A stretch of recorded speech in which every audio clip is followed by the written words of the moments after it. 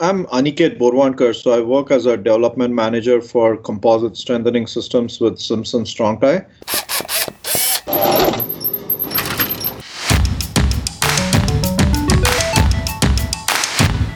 Welcome to the Structural Engineering Podcast. This week we're talking with Aniket Borwankar, a project manager at Simpson Strong-Tie. Aniket's job at Simpson is to help them test and develop new products and uses for FRP. That's fiber reinforced polymer. Aniket did a master's at Vanderbilt where he researched FRP bonding. That's how he got his background in this. After school, he went out in the field to do traditional structural design for many years and then had the opportunity to join Simpson and help work on this cool product line. I've gotten to use FRP a few times and it still has this feel of a magic, ultra-strong material to me. With Aniket, we learn it's not exactly magic, but there are a ton of uses and it's a great resource to understand for when you're in a tight spot or just working on a retrofit project. So please enjoy our conversation with Aniket. If you have any questions, Simpson is great about helping designers understand and use their products. I ask the field guys all sorts of ridiculous questions and they don't seem to mind that much. So feel free to reach out to them. Okay, so we talked very briefly before, and I kept using the word fiberglass, and you said, "Well, it's not really fiberglass, right? There's more to it." So, Can you tell us, what is FRP, and maybe why is calling it fiberglass not quite correct? So FRP is basically a combination of any kind of fibers and an epoxy. So typically, the most commonly used structural strengthening fibers are either carbon or glass. So FRP is a composite, so your fibers provide the tensile strength in the composite, and your epoxy makes that into a composite and as well as transfers forces from your fibers back to the substrate. Also, this is an externally used reinforcing, so your epoxy protects your fibers from any kind of damage. So that is FRP in general. Now, when you mean fiberglass, it's typically what it means is glass fiber reinforced composites, but then you also have carbon fibers, which is used quite a lot in structural strengthening type applications. So I generalize it as FRP, and then fiberglass is part of FRP.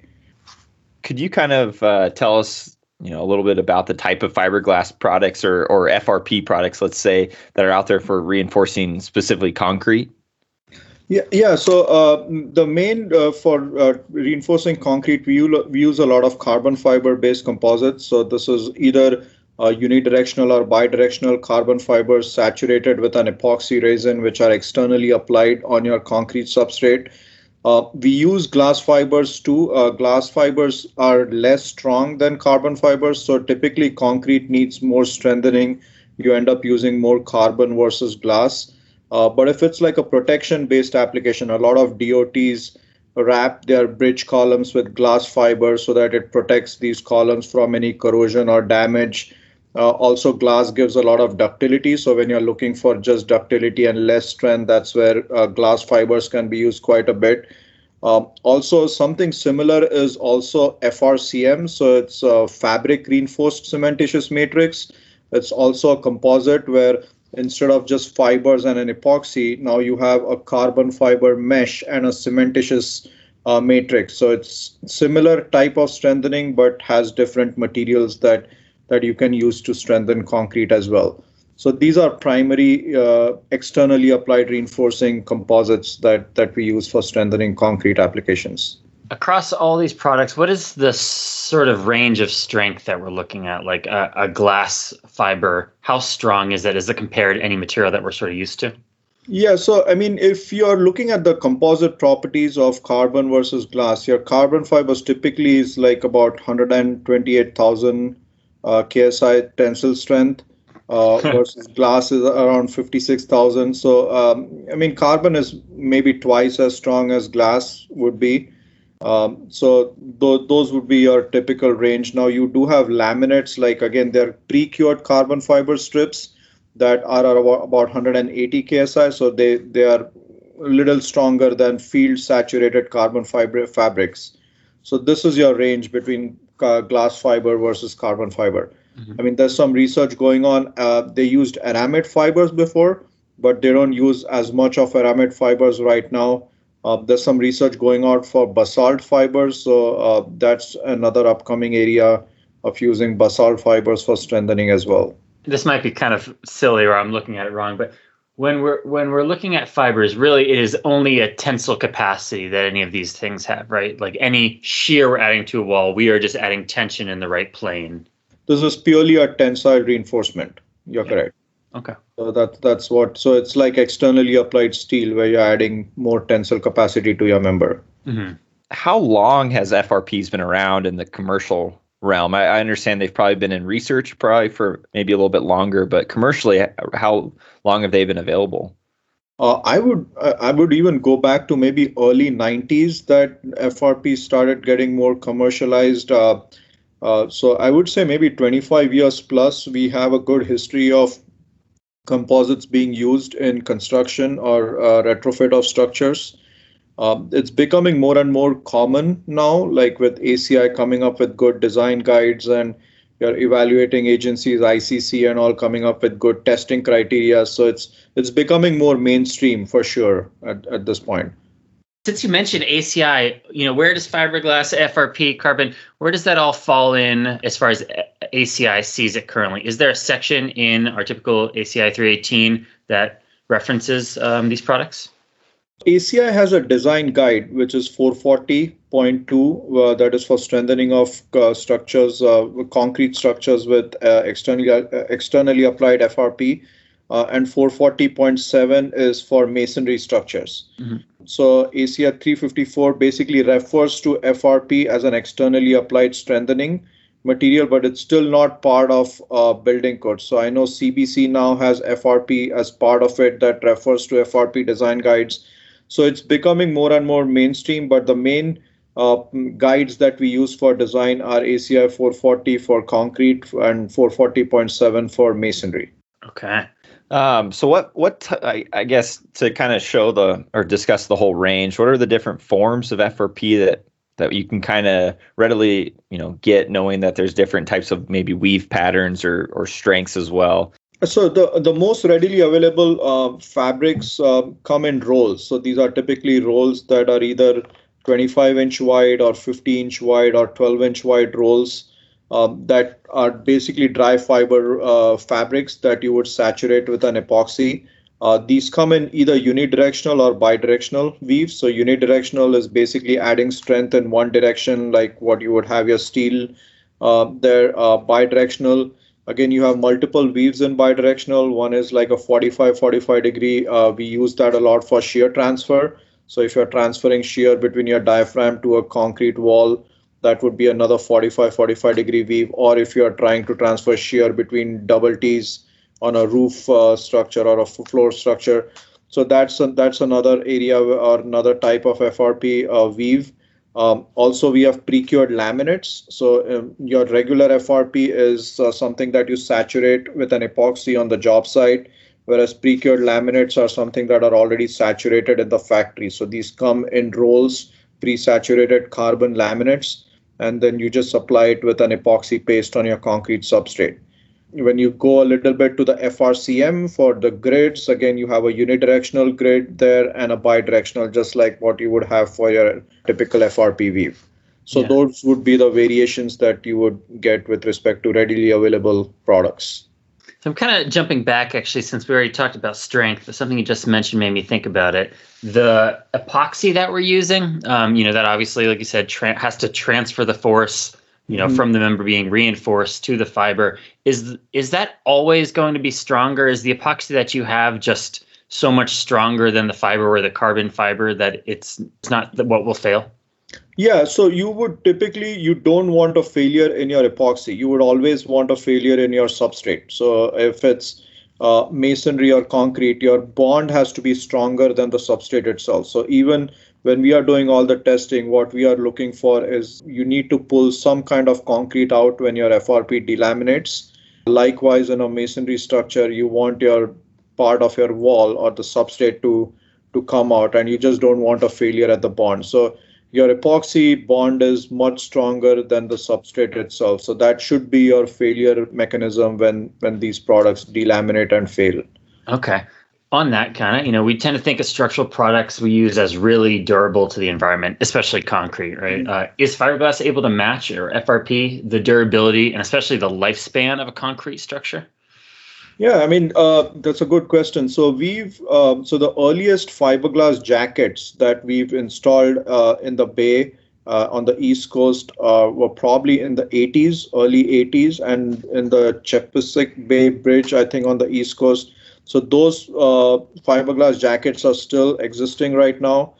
We have some jackets that were installed in northern Canada in icy waters that about 40 years ago that are still existing right now. So it has a long history of durability.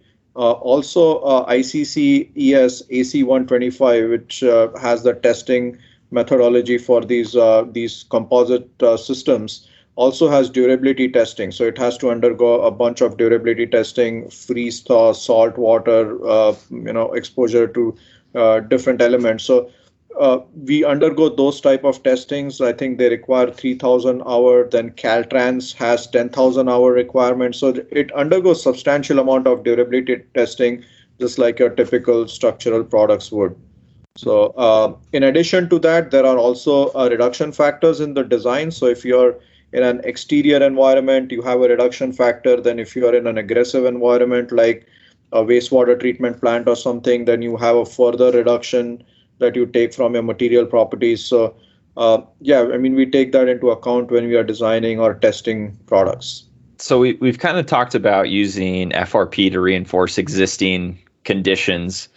Are they always designed for, is currently the design methodology or the most of the use for existing conditions? And if so, do you see a future where it could be part of the concrete design in any sort of specific application? So you're right. I mean, currently these products are mainly used in existing retrofit type structures. I mean, the benefit or the reason why it's used in existing structures is obviously it saves a lot of space. You're not adding a lot of weight to your structure. If you're trying to retrofit with typically adding more concrete or more steel, you're adding more mass. Typically in a seismic retrofit, your loads go up as you add more mass. So it has inherently has benefits in an existing structure type situation. In new structures, we use a lot of FRP for construction defects. So if you miss a rebar, you hit a rebar. I mean, we recently did a project where the column ties were not spaced correctly, so you can go back and correct it. Also, if your concrete strength is low as compared to what you designed for, you can go back and strengthen it with FRP. So those are pretty much the new construction type projects we've done. We are also looking at one project which came to us was like a houseboat. They were constructing new houseboats and they wanted to find a way to lighten the concrete element, the hull element of the lifeboat. So we designed it with like 6-inch concrete walls with some FRP strengthening on that, just to minimize the weight of concrete on the houseboat. So I see a future where it could be used more. I know FRP bars are now just got approved in using for new masonry construction. So the way things are changing, hopefully someday it will be used in some limited capacity in new construction as well. So with potentially coming in reinforcing, in the construction phase, how does FRP reinforcing affect maybe the ductility requirements of, let's say, a special concrete shear wall? Yeah, so FRP has shown to improve ductility in concrete shear wall type applications. In fact, we recently did some full-scale testing for concrete shear walls, and we did a control specimen. Then we just did with FRP on one face. Then we did with FRP and FRP anchors, and that's something that we've not spoken about, but these are FRP embedded anchors on the ends of the shear wall. And then we did more tests with FRP anchors along the length of the shear wall. And what we saw is that if you add anchors along the length of the shear wall, it actually adds 2 or 3 more load cycles at basically a higher cyclic load. So you get a lot more ductility in your shear wall. And conceptually, if you think of it like once your concrete starts cracking, right, in a seismic event, your concrete starts cracking. If you just strengthen it with FRP, your FRP kind of locally debonds. And then once your FRP debonds, it just keeps debonding along the length of the wall. So if you add anchors, then that anchors either prevent or reduce the debonding or delay the debonding at that location. And so your wall can basically take additional load cycles. So there are ways that you can anchor the FRP to improve or increase the ductility that you provide with strengthening of FRP. I think I've seen these anchors in the catalog, but let me describe it. Tell me if this is the correct thing, where you are actually drilling into the concrete wall and putting in epoxy and fiber and then like filling that. It's sort of like a plug, and that weaves into the rest of the structure. Is that kind of right? That's an accurate description. So we have two types of anchors. So one is where you put an epoxy and then you put the fibers and you splay the fibers on the fabric like you mentioned. The other one, we also have like a pre-cured anchor. So just where a part of the anchor that goes into the concrete is already factory saturated. And so it acts more like a threaded rod, right? So where you put an epoxy and then you just put the pre-cured part of the anchor into the concrete and then you splay the fibers again on top of your concrete. So that just kind of is easier to install because everyone's used to installing threaded rod type applications. So it's a similar type of installation. Yeah. But that's essentially what an FRP anchor is. Okay. So one thing I've heard before, and I'm curious on this, is that there may be some concerns with FRP when it comes to a fire condition, and how maybe it acts during a fire event. Could you elaborate, I guess, on that, or how what the testing has been? Yeah, so the concerns are pretty genuine. So FRP, like I mentioned, is a combination of an epoxy and fibers, right? Every epoxy has a glass transition temperature above which the epoxy is going to soften and eventually melt, which is what is also true with FRP. So the glass transition temperature of most epoxies are around 160, 170 degree Fahrenheit. In case of a fire, the temperature will go above that and you'll potentially lose your FRP. So for gravity load upgrades, ACI has a check, which is called the existing capacity check. So you cannot design the FRP for the entire load. So your structure or member has to have a minimum load, support a minimum load combination. It's about 1.1 dead plus 0.75 live load. And then you can put FRP. So the idea is that if you lose your FRP in a fire or vandalism or anything like that, your structure would not have a collapse. I mean, it will still be able to withstand a minimum load combination. When you talk about seismic loads, that's not really the case because the chance of you having an earthquake and fire at the same time are not that high, like two extreme events. So in seismic conditions, we are less concerned about fire. But in gravity conditions, we do the existing capacity check just to make sure that even if we lose FRP, you're not compromised with respect to your structure.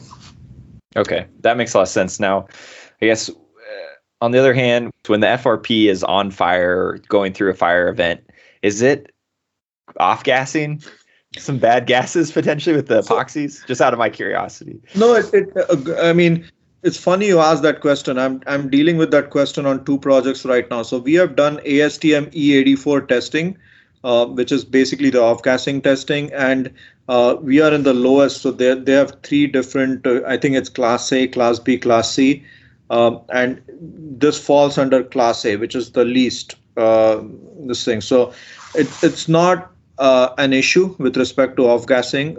It falls in the minimum, Class A, and I'm not an expert on that, but I think it's called Class A with respect to its lowest range. Okay. That you come with it. So we've done testing for ASTM E84 for that. So if we're going to use an FRP product, are there any additional special inspections, or does any type of inspection go specifically with FRP products?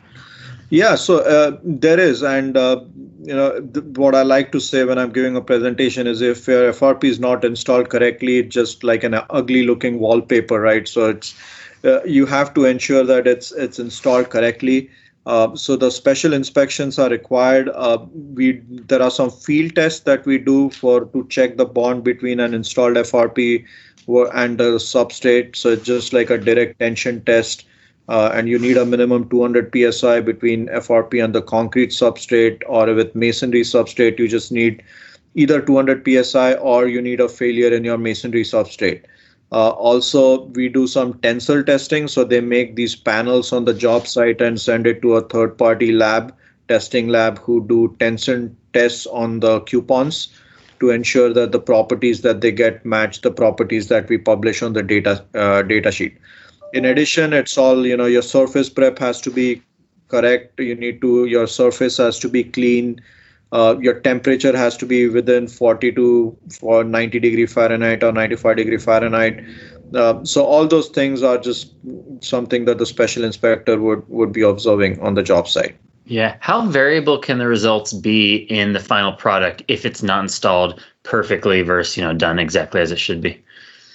A lot. So if it's not installed correctly, I mean, we've seen projects where we have asked the entire FRP to be taken off the slab. I mean, this happened very recently on a project where it was just not installed correctly, and all the FRP had to be taken off and done it again. So FRP is something, if it's not installed correctly, you will see bubbles in the FRP, which indicates that it's not been installed correctly. You will see dry fiber if it's again not saturated correctly. So your results can vary significantly, which is why a good special inspection program is required for FRP. So with your experience, you said you worked in the field for a few years. What are the most common questions you get from structural engineers? Maybe things that they're confused about when it comes to FRP. So I guess the most common question I used to get from engineers who are absolutely not familiar with FRP is, FRP is, we've heard, is 10 times stronger than steel. It's like this magic reinforcing member that can pretty much do anything that you want it to do. So, I mean, that is obviously not true. So, there are dry fiber properties and there are composite properties. And if you're looking at dry fiber properties, yeah, it's 10 times stronger than steel, but you never apply dry fiber on your substrate. So you need to be sure that you're looking at the right properties when you're designing things. The other question we get is, how much capacity can you really increase in a member? That again, answer varies. I mean, we can give ballparks in those type of situations, but it really varies on your type of substrate, type of application, and then ductility is another big question that comes up. Like, how is ductility addressed, or how, when you're doing a seismic retrofit type applications. So those are the most common. Special inspections is something that comes quite often. So yeah, and then design related questions. If somebody is interested in knowing more, then obviously we go into the details of design and how it's designed. With Simpson specifically, will they design the FRP solution for a project? Yeah, so we have a design team that actually does all the FRP designs, and that is a no-cost service to engineering firms. So right from preliminary designs to sign and seal drawings, either before the before the permit phase or after the permit phase as a shop drawing, all those services are provided by Simpson. So if a project is going for permit, we do all sign and seal drawings and submit it to the engineer of record, who attach those drawings as part of their permit submittal. So that's quite, we do that quite a bit on, DSA or school or hospital type projects, where they typically don't want to approve a project till they see all the FRP calculations, because this is obviously an essential part of the retrofit, and it's not quite right to do it as a deferred submittal, I guess. So there should be something that is checked beforehand. So then when we talked a bit about there with the engineers' confusion, what about contractors? What is that interaction like? What kind of questions do they have to Simpson when it comes to installing FRP? So I think most of the contractors that we work with are quite savvy with FRP of what it can do and what it cannot do. So a lot of their questions are, if they see a design specified on the drawings, they are the best people to understand whether it's actually, if you can build it or if you cannot build it, or if there's some other way it can be designed. So a lot of our contractors give us input like, can we do it this particular way, or can we add less anchors with bigger diameter anchors and things like that, or can we add a thicker layer of FRP versus two thinner layers of FRP? Those are the type of questions that come up quite a bit with contractors. Also, on job sites, as you're aware, in an existing building, things are never the same as what your drawings show. So when you're on the job site, you're going to see something different, and you just have to come up with details to address site-specific conditions. So that's another area where we do a job walk with a contractor before the job starts to address any job-specific conditions or details that need to be addressed. So, for the designer, Zach and I, as practicing engineers, what are the times where we should think as FRP as a good solution? What are is it, I've used it to strengthen a beam, I've used it to put a new opening in a concrete wall. Is it anything reinforcing concrete, like any condition, or, are there specific places it's better? Yeah, I mean, if it's a seismic retrofit, a lot of conditions, I would say you could use FRP, like shear walls, diaphragms, slabs, collectors, column shear strengthening, column confinement. Obviously, you mentioned beams. What am I missing? A slab wall shear transfer is another area that you can use. So all these are really good applications for FRP. Obviously, they come with limitations. So, I mean, when you're adding FRP on a shear wall, for example, you're still governed by the 10 square root F prime C BD check. So you cannot, overly strengthen a wall by just putting more layers of FRP. There's this maximum to how much. I mean, you typically don't want to go more than 4 layers of thick FRP fabric. Otherwise, it's just too much FRP. So there's limits to what you can do, but within limits, I think a lot of cases with seismic strengthening is a good application for FRP. Even for gravity, if you pass the existing capacity check that I mentioned, again, FRP can do a lot for you with strengthening beams, columns, like vertical expansion. We did one building in Aspen area where they added 2 additional floors to an existing building where we strengthened the building with FRP. So those could be good applications for FRP. And we are talking concrete, but masonry, brick, clay brick, hollow clay tile, all those type of substrates also you can strengthen with composites as well. All right. So this next part, we're going to kind of talk through the application, maybe concepts as well. So the first one, let's look at axial strength. How does FRP wrap of a column, let's say, increase the load capacity of the concrete column? So if you're wrapping the concrete column, it basically the FRP prevents the concrete from dilating when the concrete goes under compression. So it's basically preventing the concrete from dilating and just crushing. So that's how it increases the axial capacity of the column. In essential, you can think of it like increasing the concrete strength. So several times engineers give us and higher F prime C, it's 4,000 psi concrete. We want it to be 5,500, and then you can wrap the concrete and get a higher concrete strength there. So that would be the principle of just preventing the concrete from dilating in case of compressive forces when the concrete goes in compression. Okay, so it's just added confinement. Added confinement, exactly. Yeah. You're just adding more confinement. Okay, so in the case where it is confinement, like let's say we did have that column that you can only access 3 sides, are we still able to add compressive strength to the concrete by wrapping just around 3 sides?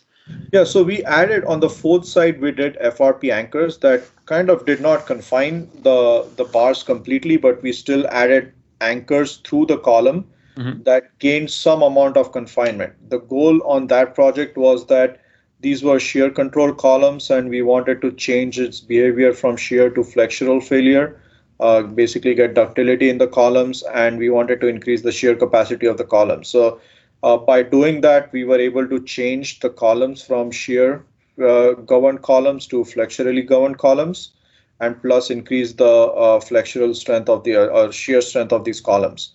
And we basically shook the columns to a deformation of about 12 inches from the top. So you added quite a bit of ductility to these columns and added strength as well as changed the failure mechanism of that. So Yeah, I mean, those were really good tests with some good solutions for three-side strengthening.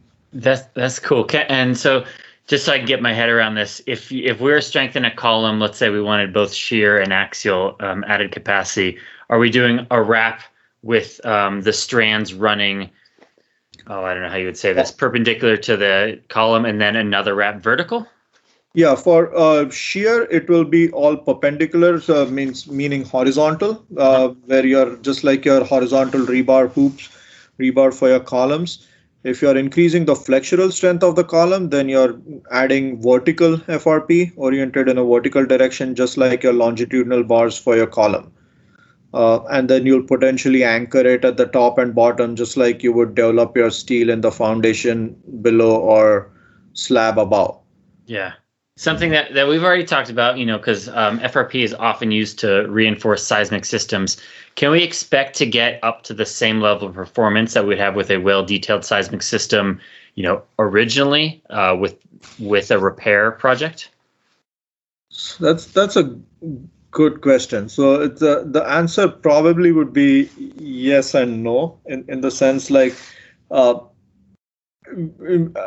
FRP is primarily used to strengthen an existing deficient structure to act as normal as possible, right? So I mean, you're adding a lot of strength, you're adding some amount of ductility, uh, and make it as close as possible to an original structure. Obviously, if you were to do it all over again, you would potentially put the steel and put that concrete, and it would be the best case scenario.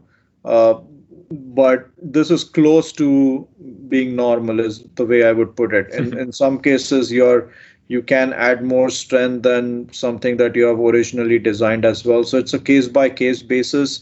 There are some areas that obviously need more research, like beam column joints. One thing that comes in mind needs more testing, more research in that area. So in some applications, I would say yes. In some applications, I would say we need more work to be done. Yeah, I'm curious. Knowing that Simpson does or is willing to do the calculations for the EOR, do you work with engineers that will do that themselves? And do you think they're as this becomes more commonplace, engineers will just be comfortable running these numbers by themselves, or is it very specific, to the product? So I mean, in the best case scenario, I would like ideally the engineers to at least know everything, how it's done. And I always like to tell the engineers that, I mean, it's you guys' project. You guys are basically signing and sealing the drawings. You guys are the EOR. So it's, you need to know what's happening and how we are designing these systems. And at the end of the day, even if you don't want to design them, ask the right questions to the FRP designer, right? What are you providing with the design? What are the strains that you're taking? Sometimes just to kind of in a competitive bid environment, you could potentially see, people using higher strains or, using less anchorage to get that project or things like that. So I would really want the engineers to be more inquisitive and know the design, know the concepts. There are some engineering firms who actually do their own designs, so we go and we educate the engineering firms. I've given like weekly classes to an engineering firm. We took shear of beams one day, and we just did like a 1 hour lecture for shear of beams, and then just teach them, and then they are to a point now where they do their own design. So a lot of engineering firms are kind of in the Bay Area, do their own designs, but then some don't, and we are always there to do the design. But we would like, best case scenario, we would like engineers to be asking questions when design it. So with majority of the time connecting to an existing structure, is there any sort of testing of the substrate that needs to be done to make sure it is, let's say, sufficient to be to have FRP attached to? Yeah, so we ACI currently has a requirement of 2500 psi, suggested value of 2500 psi concrete. That's where most of the FRP testing has been done. So anytime that we see concrete less than 2500 psi, we like to go on the job site and do some testing to ensure that we have the 200 psi bond strength between your FRP substrate and FRP and the concrete substrate. So that's some testing that we go and do if your concrete strength is too low. That's something to look out for. For masonry, it's typically not a problem because your masonry always ends up being the weaker substrate. So you'll typically get a failure in your masonry when you're designing FRP on masonry structures. Makes sense. All right. Well, we got one more question for you, but thank you so much for your time so far. But we'll get you out of here in time. Being involved in the FRP field, what do you see as sort of the future for FRP? Will things get stronger, or what direction is the development going? So I see. I mean, it to be more and more mainstream as we go by. We are, just at Simpson, we are doing testing every single day with something with respect to FRP. I just mentioned about diaphragms, three-sided column strengthening. We just did testing on wood poles, splice testing with FRP. So we have a project here in California where, your wood poles are deteriorated and we are just splicing them with FRP. So we are going to test more and more applications with FRP. We just developed a new FRP part called shear transfer bracket to transfer forces from your existing concrete to new concrete. So instead of putting dowels and drilling long dowels, you can use FRP brackets like a truss-like element to do the shear transfer. So I would say, we are developing more things, testing more things. I'm sure other people are as well. So the field is increasing, and I'm with more and more, non-ductile building ordinances coming up in California, URM ordinances coming up. I see more and more use for FRP as we go forward. That's exciting. Well, I hope to, I've used it a couple times. I hope to get more opportunities coming up here, and looking forward to just learning more about it. Sure. You know where to reach us.